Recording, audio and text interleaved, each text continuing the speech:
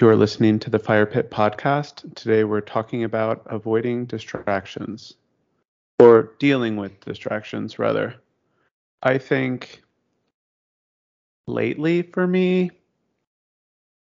my people pleasing, like when I realized I was a people pleaser, I didn't, I kind of relegated it to just social interactions and not what I am doing as far as my daily things. So like for instance, there's a group that meets, and then I'll meet with them, and then I'm like, that was really good, and I had a great time, and I connected socially.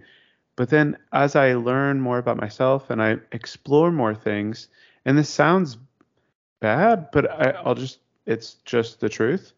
I don't know if it's how much I enjoyed myself, or I feel like this approval from the group that I was present and I shared.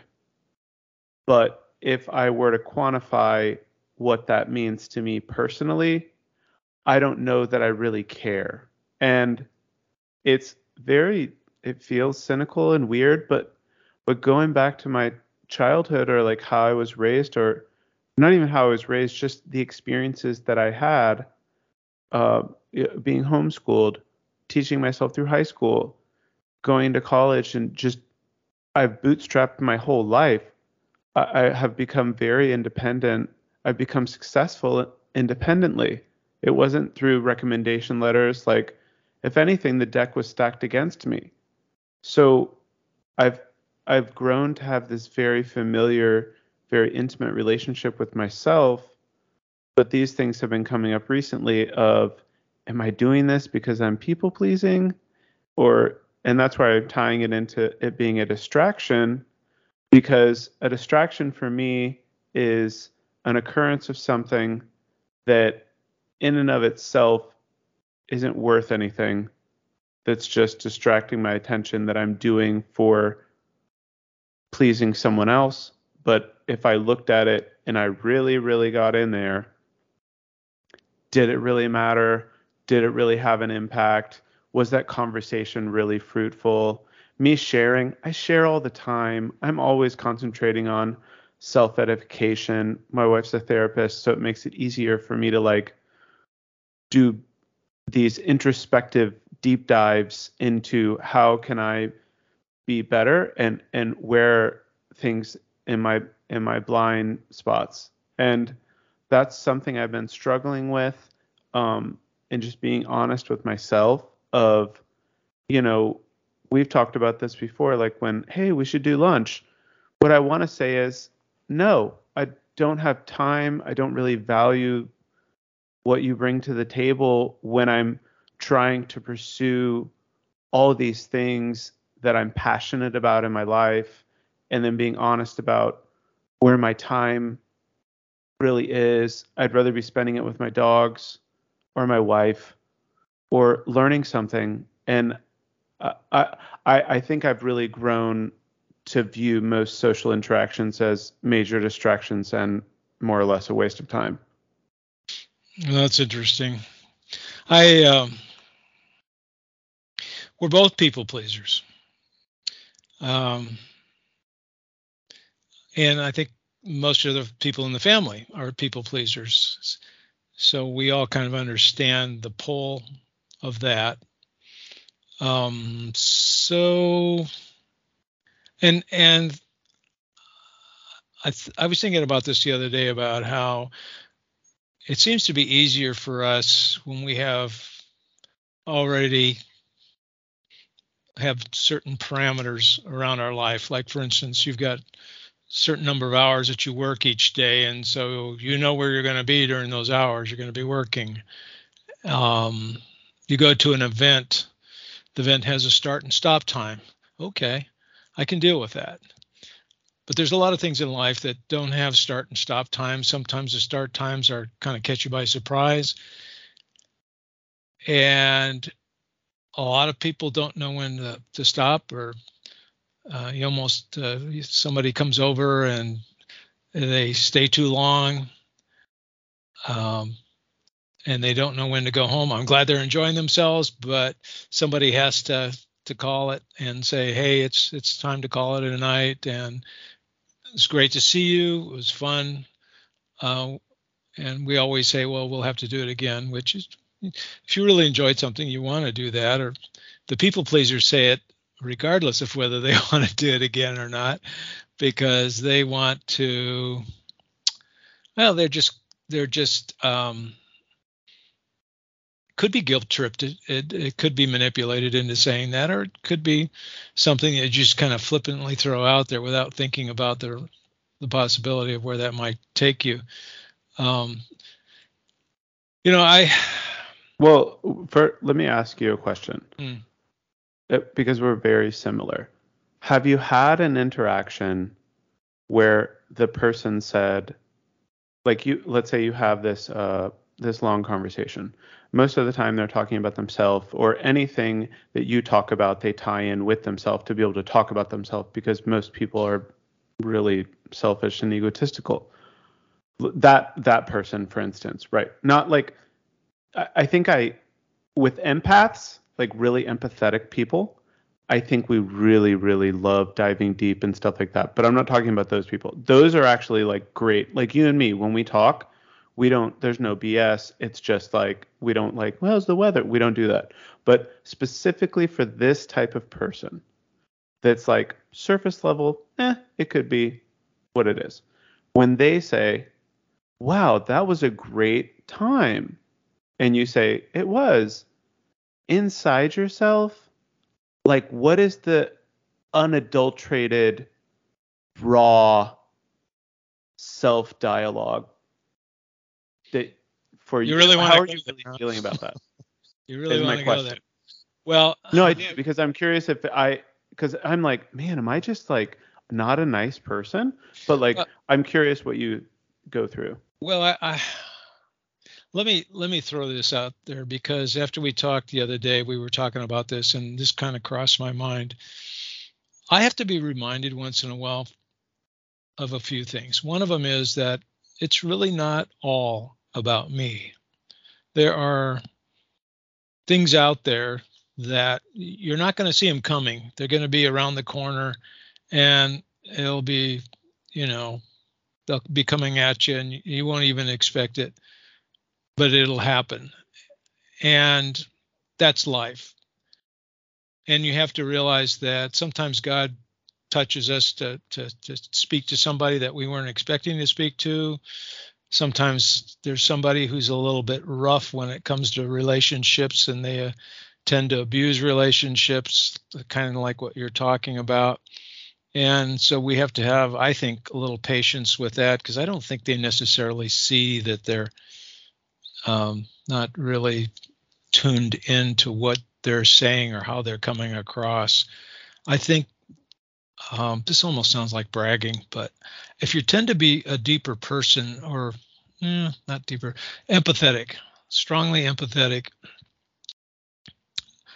I think you tend to be aware of yourself and how you're coming across. You're certainly aware of how other people are coming across. You're trying not to be offensive. You're trying to be aware of a person's time. You're being aware of their body language. And so you're tuned into all that stuff. There's a lot of people that aren't tuned into much of that at all. Is that a part of their personality? I don't know. But you find yourself interacting with those kind of people. And I think one of the lessons that I'm learning from that is there's so much of these interactions that I don't have a lot of control over. And so what do I do with that?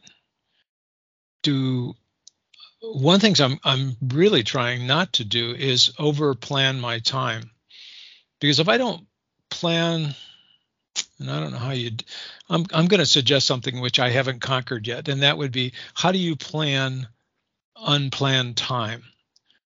And for the purpose of those unexpected things that may come up. It's kind of a head scratcher.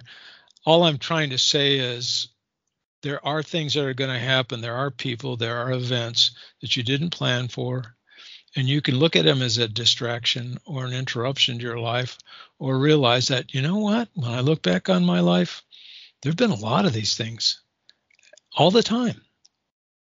And so going into any particular day in your life with a mindset of, I need to be open to whatever life has me for today.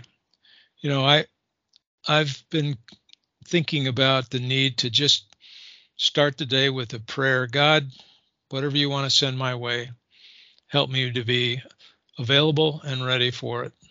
Not that I'll know what to do or what to say, but I'm thinking specifically about those unexpected encounters, unexpected problems, things taking longer than you thought they were going to take. Because I don't want to always be frustrated because people are abusing my time, or things are taking longer than they should, or I've got problems I can't figure out, and on and on. That's life. So entering into the day with a mindset of, okay, help me to be prepared with your help, God, for whatever you send my way. And you may send somebody that is going to be a big interruption, but help me to know how to handle it. I mean, there's obvious things that you don't have a choice, where somebody's really hurting, or there's a big problem and you can't walk away from it. That's not so much of a problem, because you know that you have to respond to that. It's more the people that, or the things that you can actually choose to say no to. Maybe you should. But I've just been convicted a little bit lately of just isolating myself, and I don't want to do that. Yes, I only have so much time, but I want to be open to interruptions, because they're going to happen. I know they're going to happen. I have to, Ryan, honestly, I have to sometimes think about certain people. Like, there's a particular person I'm thinking about right now who just recently lost his wife. And I have to remind myself, and I hate to say this, I have to remind myself to call him. Now, I've got other things obviously going on in my life right now, so I'm not just sitting around wondering what to do with myself. But I have to remind myself, hey, make some time for this guy. Give him a call, and he may want to talk for a while.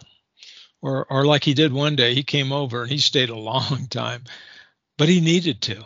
He needed to talk because he was still dealing with mourning and the loss of his wife. And I had to be there for him. But it is so easy, and just listening to you and to me too, that to just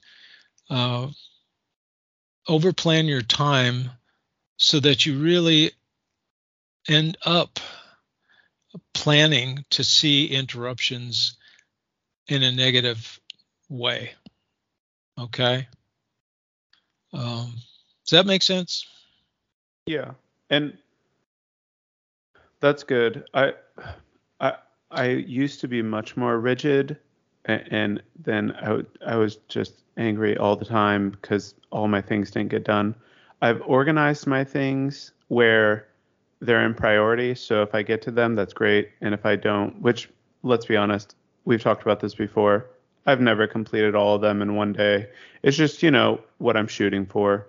And so I've instead of having them be at a certain time, it's just like they're in a bucket, and I just pick up whatever I'm going to work on or do, or if I feel like it. Some days it's, hey, mentally I'm done, or someone called or came over, and I have done better with pivoting in those situations.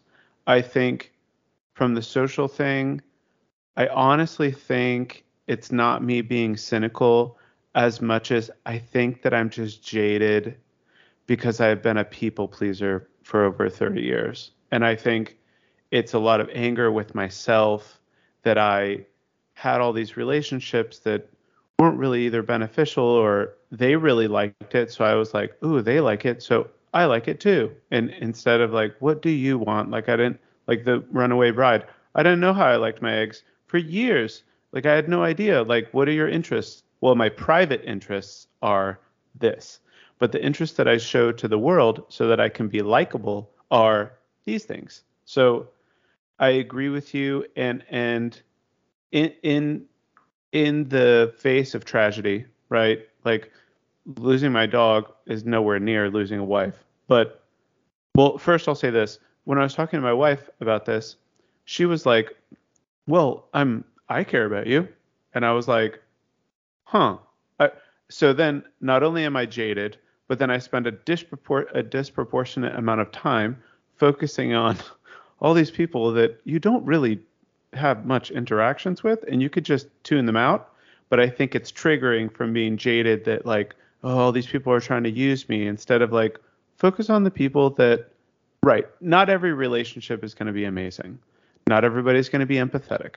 So focus on the small group of people like yourself that I can pour my life into and really invest time into, and then deal with those other people as they come along. And they may only be here for a season, but just recognizing like I was saying about, and then flipping over to the tragedy side of it, with my dog, I was super distraught. And at that moment, the social aspect became crucial. If it wasn't for me branching out and being social and just pleading with people to help me, I wouldn't have found my dog. And that was a very hard life lesson because I was doing it on my own for a good 4 or 5 days. And I'm just going to find her. I'm going to, like, I don't need anybody. But then it's like, you can't, you do need people, and they do have value. And it is arrogant to pursue the idea that, this person in my life is just completely wasting my time. They're a waste of space. When I could say the same thing about myself as it relates to my relationship to other people, that maybe they feel like I'm wasting their time. So I think that is a really good point. And I think when I put myself in a bubble, I control all the factors and I get a little bit too crotchety, and you know what I mean? I need to be a little more flexible and waste time, quote unquote, with people or so I have done that with my tasks. I'm still getting there with people because I still think I'm healing from being so jaded, and it's more of an anger towards myself that I allowed people to just walk all over me because I wanted to be liked. Yeah, I think you always have to have certain people that can trump anything else that's going on. Okay, like your wife or a really good friend or something like that. And certainly things like unexpected tragedies kind of trump everything too. And I've been guilty at times for not making a person who I say is important in my life to feel like they have my undivided attention. Okay.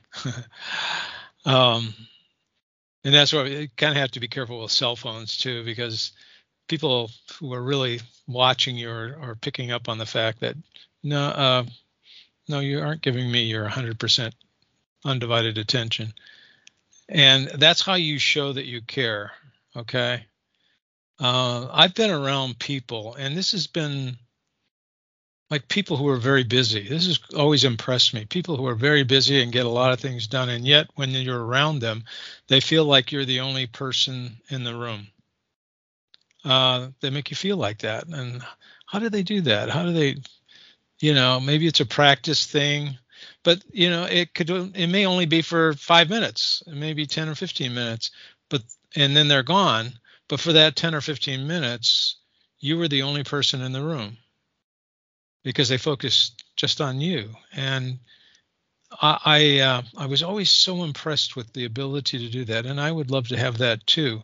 But it does mean that you also have to be able to see these other things that don't require your 100% attention, and maybe even should be, disregarded entirely, and to have the will to just do that, to just kick it to the curb if you need to, or whatever you want to call it, because it's not something you want to spend your time doing, or a person that you want to necessarily engage, for a longer period of time. Doesn't mean you're disrespectful or unkind, because you never want to go there. But I'm just saying that with all the things that are pulling at your time, there has to be a prioritization method that you use to determine how you're going to respond to people, and for how long. And that gets to be a tough one. I agree. I think two quick little anecdotes. They're not long because I know we have a hard stop. We were all talking, me and my wife and another couple, and everybody was talking, and I kept talking, and then I was like, that was a great conversation. And my wife is like, oh my gosh, they wanted to cut the conversation 20 minutes ago, but you just continued it. And I was like, well, I felt guilty because I haven't seen them in a long time. And she's like, they were trying to exit, and you would just keep going around the barn. And I was like, so much of my guilt, like I was talking, another one, I was talking to my cousin, and then I was like, I really have to go. I'm so sorry. I'm cutting it short. And he was like, I'm so proud of you. And I was like, what? He's like, this is the first time you've stopped the conversation. Normally we talk for hours, and I don't have time for that. And I was going to tell you that, but I know that we both struggle with that. So then my own guilt, because I haven't talked to this person in four weeks. I need to talk to them for 4 hours. It's like, you don't need to talk to them for 4 hours. They don't want you to talk to them for 4 hours. So that was something that I learned recently. Two suggestions on that line. Give the people a level of permission. Maybe it's by just saying, how much time do we have? I don't know what your schedule is. I don't know how much time do we have to talk, and I'll keep us to that. The other thing with your wife, because women are so intuitive, give your wife the permission to nudge you in a certain way that that's that specific nudge. It doesn't mean anything else. It means this. That's funny you say that, because she touches my leg, and I kid you not, Dad, 95% of the time, I have no idea why. I just stop, or I exit the conversation in the next 30 seconds. But I have I didn't pick up on any of this, but she'll just touch me, and I'm like, oh, I shouldn't continue talking about this. Okay. I don't know why. Wow. That's cool. Well, this has been good. I know that we've talked about certain things several times as we've gone in this podcast. I think it's kind of the lesson in that is that there are some things that it's an ongoing journey to get better at, and some of that journey is inch by inch. So, and that's okay. It's good to interact with others, and it's nice to know that you're not the only one struggling with some things, because I know I'm still struggling with people, and how do I, because I still feel guilty about some things, like with Facebook. I get contact from cousins and whatever on Facebook, and you're thinking, well, so how deep do you want to go? How much do you want to interact? I've got things going on. Do I really want to do this? So it becomes difficult. But I mean, thank God for the people. I did have another friend that I kept going back and forth, being like, oh my, I'm so sorry. And he's like, dude, stop. Don't apologize. You're busy. I'm busy. We tried. It didn't work. It's fine. You don't owe me anything. And it was such a freeing experience. So I totally agree with you. And with the podcast, I'll be a people pleaser till the day I die. I think it's just, I think we're bringing more solutions than complaining. So that's positive. And I think the thing about is, as I'm thinking about what I just said about, asking how much time do we have, or do you need to be somewhere, just showing respect for someone else's time. So you have an idea about how to size down possibly what you want to say just out of respect for them and their time. I know I need to do that too. So, well, I got to be off to my next meeting. So this has been good. Thank you. It's been really good. So we'll be more consistent. That's my goal. All All right. Okay, buddy. Take care. All right. Take care.